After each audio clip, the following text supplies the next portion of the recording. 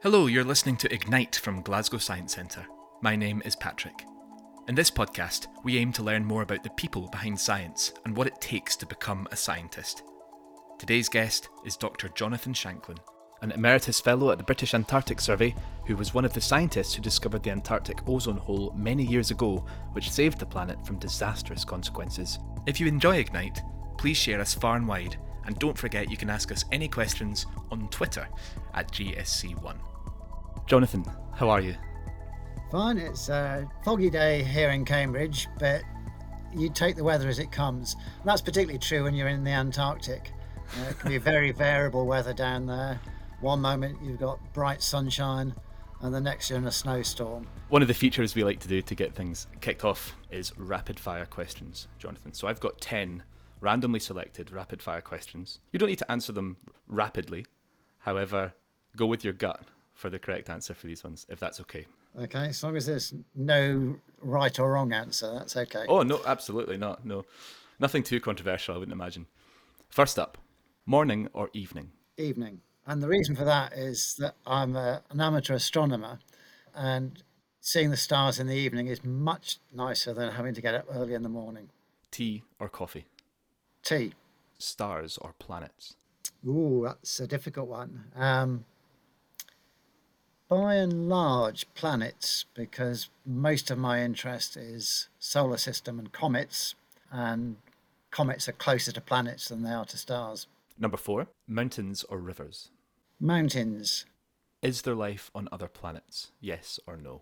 Almost certainly there is life on other planets. Whether it's life on the planets of our solar system is another matter, but there must be life out there somewhere. I think we're going to have to record several podcasts with you, Jonathan, because each of these questions I feel like I could dive into a river of tangents, but I'm trying to fight against the urge of doing that. So we'll strip things right back to basics and ask you pen or pencil? These days, pencil, because you can rub it out if you get it wrong. I think I know the answer to this one. Arctic or Antarctic? Definitely Antarctic. And if your Wikipedia page is true, you have an area of the Antarctic named after you. But I know you're too humble to say so. There is indeed a Shanklin glacier. In fact, there's 2 Shanklin glaciers, I think, in Antarctica. One is named after me, and the other is named after a US cartographer, I think, from the 1960s, who is, as far as I know, no relation whatsoever. If I was you, I'd be saying there was 2 glaciers named after me and have everyone else none the wiser. It's very generous of you, Jonathan. Do you prefer working in a team or individually? Generally by myself, so individually. But you need teams to get things done. Summer or winter? Well, winter's got more snow, which is definitely a good thing. But these days, I'm getting a bit on the old side. I find that my circulation's not as good as it was. So my fingers tend to get a little bit on the cold side during the winter months. So summer is better for that. And summer's also better for botany, which is one of my interests. And while there are flowers these days in the winter, there's not quite so many of them. And the last question. If you could time travel only once, with a return journey, I should say, would you travel to the past or the future? I think going to the past is more useful because potentially you can then change the future. And I think a lot of our future or a lot of our present really could do with changing. And at the moment, all we're doing is talking about all the environmental issues and really not making sufficient effort to change them for the better. And we're going to actually travel back to the past just now. I would like to speak to you about your work, and particularly regarding the discovery of the hole in the ozone layer. Now, there will be lots of people listening to this who will know lots and lots about it, but for those who have no idea what we're talking about, could you summarise the discovery and its significance for us? I think I'll start by saying it was an accident, really. We didn't mean to discover it. It started off in a whole variety of different directions, and each individual step could have failed. So possibly one of the first things was the team down in Antarctica were reporting that they couldn't read the graphs that they used for reducing observations. And so the data was literally falling off the graph. And one of my jobs was to, if you like, draw new lines on the graph. But the question was, why was that happening? And at that time, my role was really a drudge, if you like. I was doing all the boring work of data validation, data quality control, everything that you need to do in order to make really high quality data at the end. And I was working on the current year's data, and we got a big backlog that I was slowly working backwards in time. So I was starting at the present and going backwards. And we had an open day here in Cambridge where we were showing off the latest science to the general public. And at about this time, there'd been a lot of concern that the exhaust gases from Concorde, the supersonic passenger jet, might be damaging the ozone layer, and also that gases called chlorofluorocarbons, or CFCs, might also be damaging the ozone layer. And I thought, well, what I'll do is I'll show people this year's Antarctic values. My boss had worked out values from 20 years previously, and I'll put them on the graph and they'll be the same and people don't need to worry. And the trouble was they weren't the same in the Antarctic spring. And my boss didn't really believe this at first because he was really well versed in what things should be. And he thought, well, maybe it's just a really unusual year. Let's wait and see what next year produces. And next year, the spring also produced really low values. So we'd been doing ground truth measurements for some American satellites. And I actually wrote to a couple of the American teams involved saying that we seem to have quite low springtime ozone values, and was this confirmed by the satellites? Fortunately, they didn't bother looking, because if they had, they'd have made the discovery. And then finally, I was able to work back through all our missing data and demonstrate that the decline was systematic. So in the 1960s and early 70s, ozone values had been relatively normal in the spring. And then since then, they've been steadily falling pretty much on year. There is a bit of variation from one year to the next, but when you draw a line through the data, it was very clear that springtime ozone values over our Halley station in Antarctica were getting lower. And once I'd dumped the graph on my boss's desk, he was really forced to believe that either I was doing something incredibly stupid or I'd got it right. And in the end, it was published in Nature as a full scientific paper. The Americans went back to their satellites and said, whoops, yes, we missed that. And various other countries said, yes, that agrees with our data that we're measuring from the ground in Antarctica as well.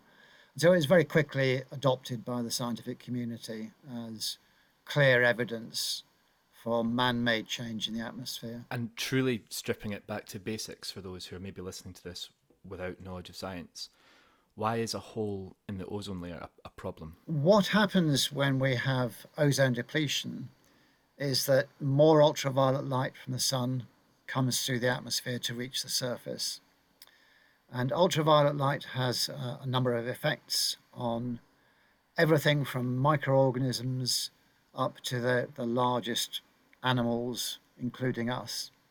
So the first thing that we notice when we're getting more ultraviolet light is sunburn. And when we have an ozone hole, you can get sunburnt in as little as 5 minutes. So it can be really fast. If you're young, you recover from sunburn pretty rapidly. But that can trigger the body so that if you get another bad dose of sunburn when you're older, that can kick skin cancers into operation. And so that was one of the worries that people had, and certainly made getting international agreement much easier, was that there were human health implications that were immediate consequences of the ozone hole.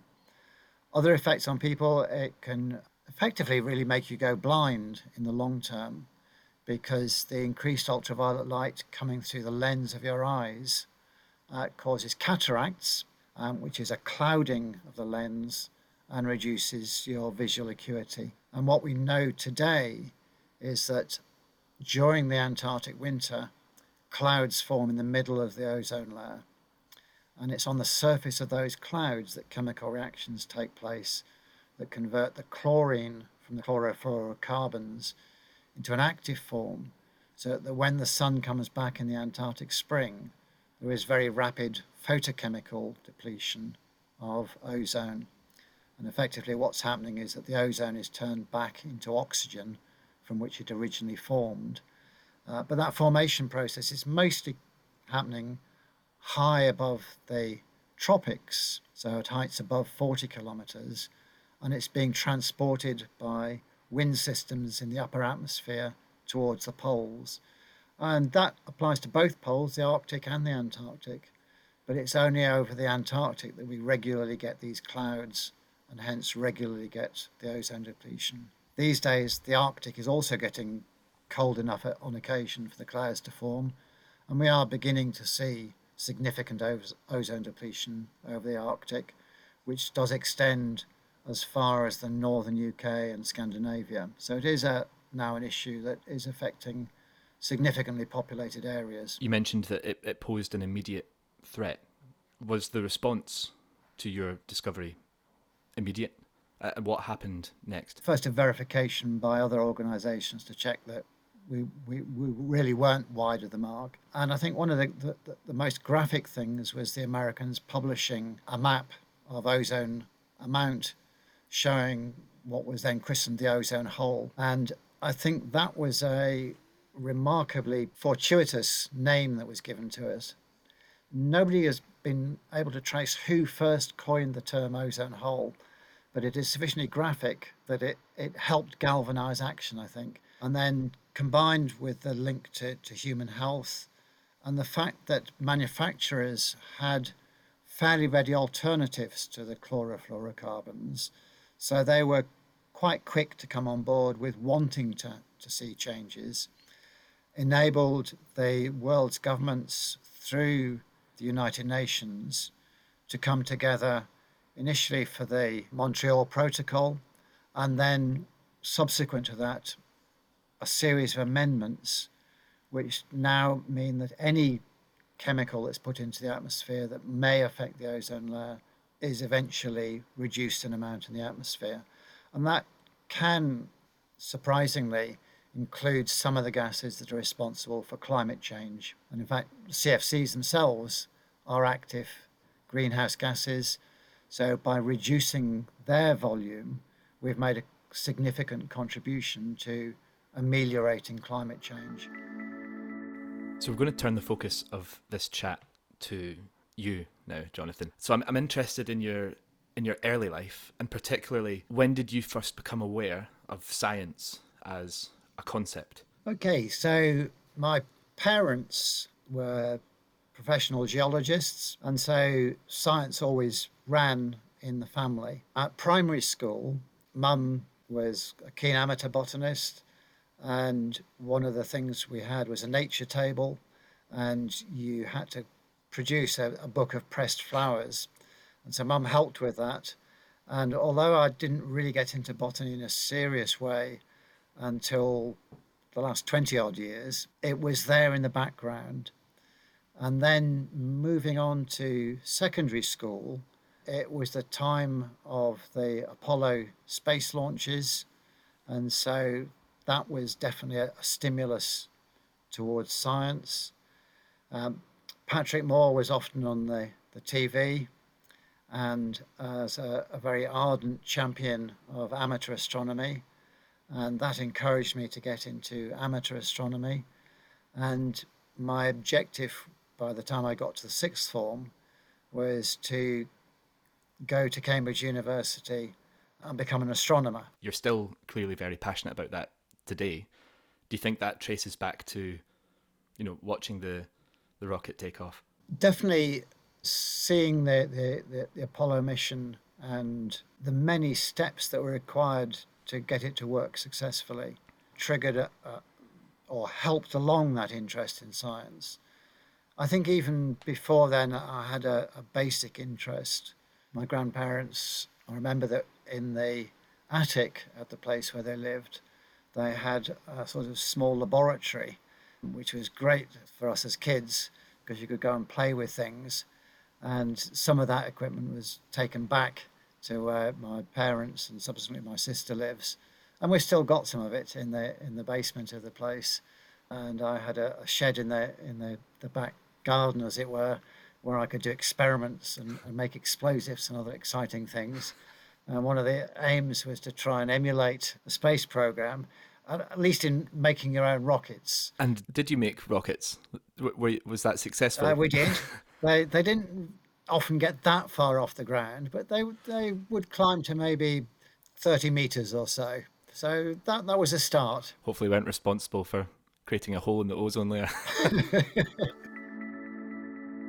You mentioned school, and obviously you had a keen interest in several different aspects of science, from botany to space. But how was school for you generally? There were some inspirational teachers, and I think having an inspirational teacher makes a real difference to what you want to do. And we had one particular guy on the chemistry side who was really good, and you could see that he was enthusiastic about his subject. In some senses, I try and follow in his footsteps a little bit, because although having finished university, I did a teacher training course, I didn't go into teaching myself, but it has been very useful in the public facing aspect of the work that I do. What we do is we show how our ozone measuring machine works using very simple physics, and they discover that actually they know a fair bit about it already, and it's just putting those steps into place. And hopefully that then encourages them in a future life of science. So, what would your advice be then to a young person who loves science but isn't necessarily academical? How would they pursue a career in science, or their love for science? Sometimes the school system just isn't for you. And in that case, these days there are more apprentice type schemes, and they are generally much more hands on. The other way is there are a lot of science clubs around, and they will welcome children, because children very often ask the awkward questions. And I found that through many of the talks that I've given, the children can ask far harder and more testing questions of the experts.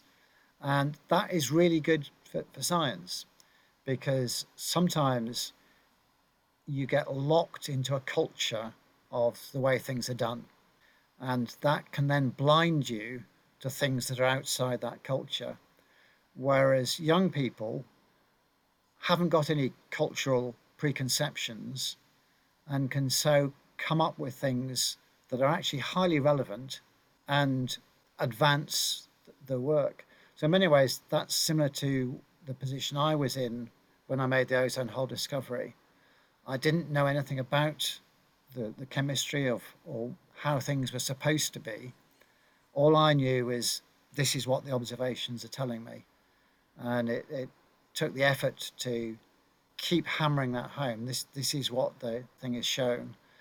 And that was why most other people were dumbfounded when we made the discovery, because the culture of the day said that if ozone depletion is occurring, it will be above the tropics at very high altitudes, above 40 kilometers. But it wasn't. It was low altitude of about 15 to 20 kilometers in the Antarctic. So people were looking in the wrong place because of the culture of the science of the time. And I think we're missing a lot today with the culture of both the economic and political aspirations, which are basically going for growth at all costs.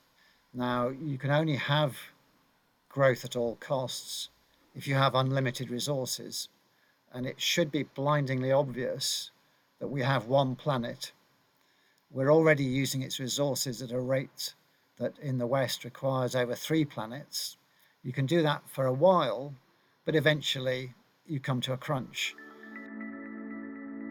I just want to know on a human level how that felt when you made the discovery. There must have been excitement for you because it was a revelation. But how else did you feel? Like, did you feel like you were capable of convincing people of the significance of this discovery? Was it basically like any disaster film where you're the scientist that makes the discovery and you have to suddenly alert people to the dangers of it? How did you feel when you suddenly realised what you'd found? It was quite odd. I think initially I almost felt vindicated that I'd been pushing this idea that something was happening over the Antarctic and my boss didn't believe me. And then it got published in Nature. But I must admit, at that point, I really thought this was a small backroom discovery that wouldn't attract very much attention. And I was astonished when it really got taken up by politicians at all levels. So, in particular, and I think this was another reason why things did get done, Margaret Thatcher became interested. And my two bosses went to Downing Street to brief her about the discovery. And because she was a chemist herself, she was able to understand the science behind it. And I think for that reason, she was able to convince her fellow leaders that this was something that they really had to take action on. This is going to be incredibly difficult for you, I imagine, because having listened to you speak in depth about the discovery and how you felt and your passion for science, I think this one might be a struggle, but it's something we like to ask all guests on this podcast. And it's if you can sum up your work in 3 words. Ooh, 3 words. Now that is catching me on the fly. 3 words to describe the ozone hole. An earth-changing discovery. Nice. Brilliant use of the hyphen. I thought you were just going to say the ozone hole. I contemplated that, but I think it has something that has changed the future of the Earth, that it has opened the eyes of people to just how easy it is to change our planetary environment. And we're not learning that lesson with climate change. Jonathan, it's been a real pleasure chatting to you, and I'm struck by, your chemistry teacher. I just wonder if they hadn't been so enthusiastic and, passionate about science, whether you'd have followed your career and whether you'd have made your discovery. And I totally echo your thoughts on how important it is to get involved in science at a young age. Thank you so much for joining us today. Been a pleasure talking to you. Thank you so much for listening to Ignite, and thank you so much to our guest, Dr. Jonathan Shanklin. If you enjoyed this podcast, please share it with anyone else who you think might enjoy it, and subscribe, save, and leave a review. Bye for now.